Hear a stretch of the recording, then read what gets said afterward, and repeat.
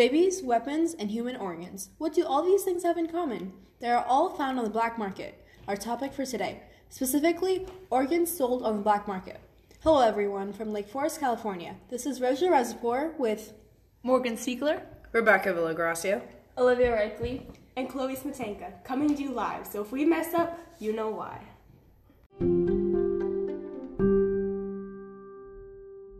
Alright everyone, let's start with some facts. According to the National Kidney Foundation, in years past, almost 5,000 Americans have died waiting for a kidney transplant, and some 3,500 dropped off the waiting list as they became too sick to receive one. Furthermore, in 2016, legally donated organs met less than 10% of global need according to the World Health Organization. In 2014, 4,761 Americans died waiting for a kidney transplant. However, just one donor can save up to 8 lives. Living donors can give a whole kidney, portion of their liver, lung, intestine, or pancreas. the black market is the illegal traffic or trade of officially controlled or scarce commodities, and it's spread across multiple countries worldwide. As part of this market, approximately 7,000 kidneys are illegally harvested and trafficked annually, according to the report from the World Health Organization. These traffickers are everywhere and do whatever they need to do to obtain products. When dealing with organs, traffickers will walk up to people and kidnap them. For example, in Egypt, refugees could be walking down the street, then a man could cover their mouth with a rag, dose an anesthetic. A couple days later, they wake up with a scar on their body. An extremely scary situation. Organ traffickers will usually focus on those in poverty and in tricky positions to poach organs from. Such as those who might not be able to tell the government about what happened. Exactly. Now the organ black market thrives since there is a high demand for organs but the supply is low. This means that traffickers can easily find people willing or wanting to buy an illegal organ and willing to pay a good chunk of money. An organ can go for almost $150,000 on the black market. People have conflicting opinions when it comes to organ sales on the black market. On one hand, if someone is dying and in need of a kidney transplant, they can get one off the black market and get it a lot faster than if they were to wait for a legal transplant, which could take years. And by the time they would get the transplant, they could be in critical condition and dying, so it wouldn't have been worth it anyways. On the other hand, it's unfair for someone to just purchase an organ off the black market when others have been actually waiting years to get theirs. It completely messes up the system, and then everyone wants to buy off the black market for faster results. But you don't know exactly where that organ comes from. The chances of getting something not safe to use is extremely high. Since it is the black market, it cannot be trusted. For example, someone could have been murdered for their organs and harvested and sold illegally. That would be so scary to think of the possibilities of an innocent person's organ inside you that wasn't someone who voluntarily donated it. Now, Iran has a solution for all of this. Iran has legalized organ trafficking as a solution to the black market.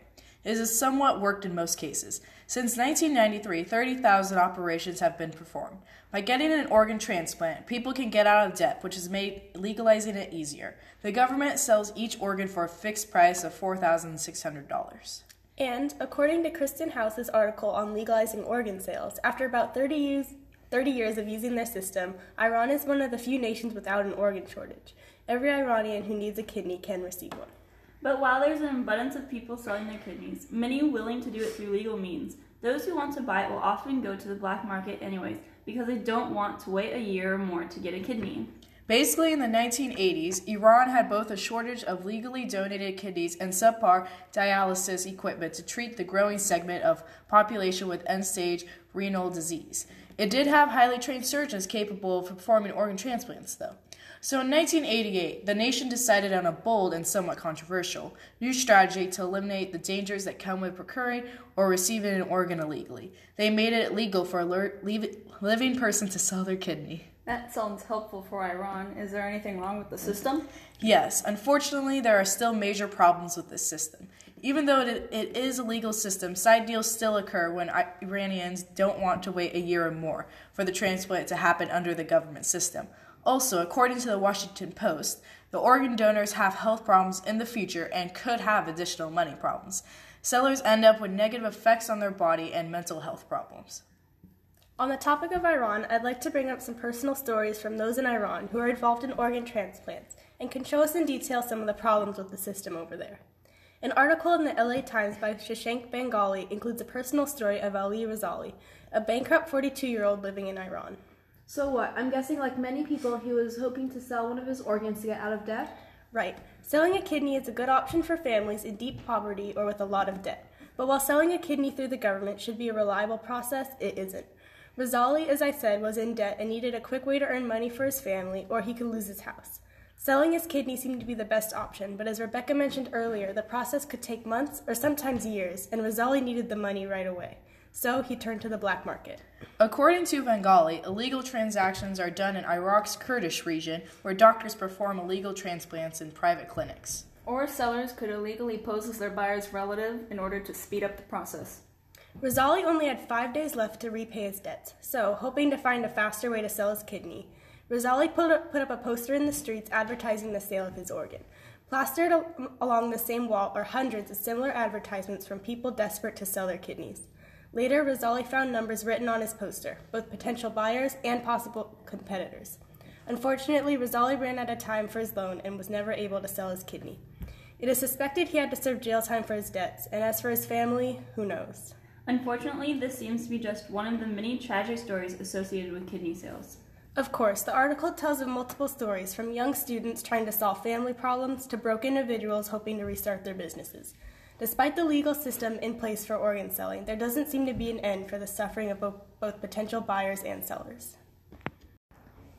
Can you imagine how scary it is to have to put yourself through that process? It just shows how desperate these people are for the money, which is why creating a system that is beneficial for the person receiving the organ and the one giving is the only option.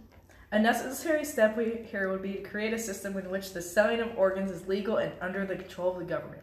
So, somewhat going off Iran's position on the topic, but with many major improvements. Exactly. Background checks would be done to ensure that the organs are coming from people willing and knowledgeable of the fact that they are selling their organs, and it would be made much more efficient compared to Iran's system that can take up to a year to do the transplant. Which is the reason people resort to illegal transplants, and a lot of them simply don't have the time left.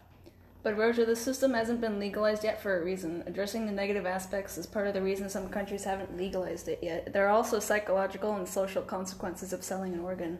This is why there would be mental health support for both the acceptor of the organ and especially for the person giving the organ, since in the past there have been problems coping with the fact that they had given up part of their body for money. This would include psychologists running tests approving both parties before the procedure and providing post-mental care. So basically, with the right preparations and recovery, that part of the issue would be solved. Well, there's also the possible problem that making it legal to sell organs would lead to exploitation and unfair advantages for the rich and powerful. But these are also the characteristics of the current illegal organ trade. When the organ sales are overseen by the government, they are more known about what is happening and can ensure that the poor organ sellers aren't taken advantage of. Making it legal would also mean that medically they could provide more assistance and ensure the safety of their people. Historically, it's been proven that outlawing something doesn't make the problem go away.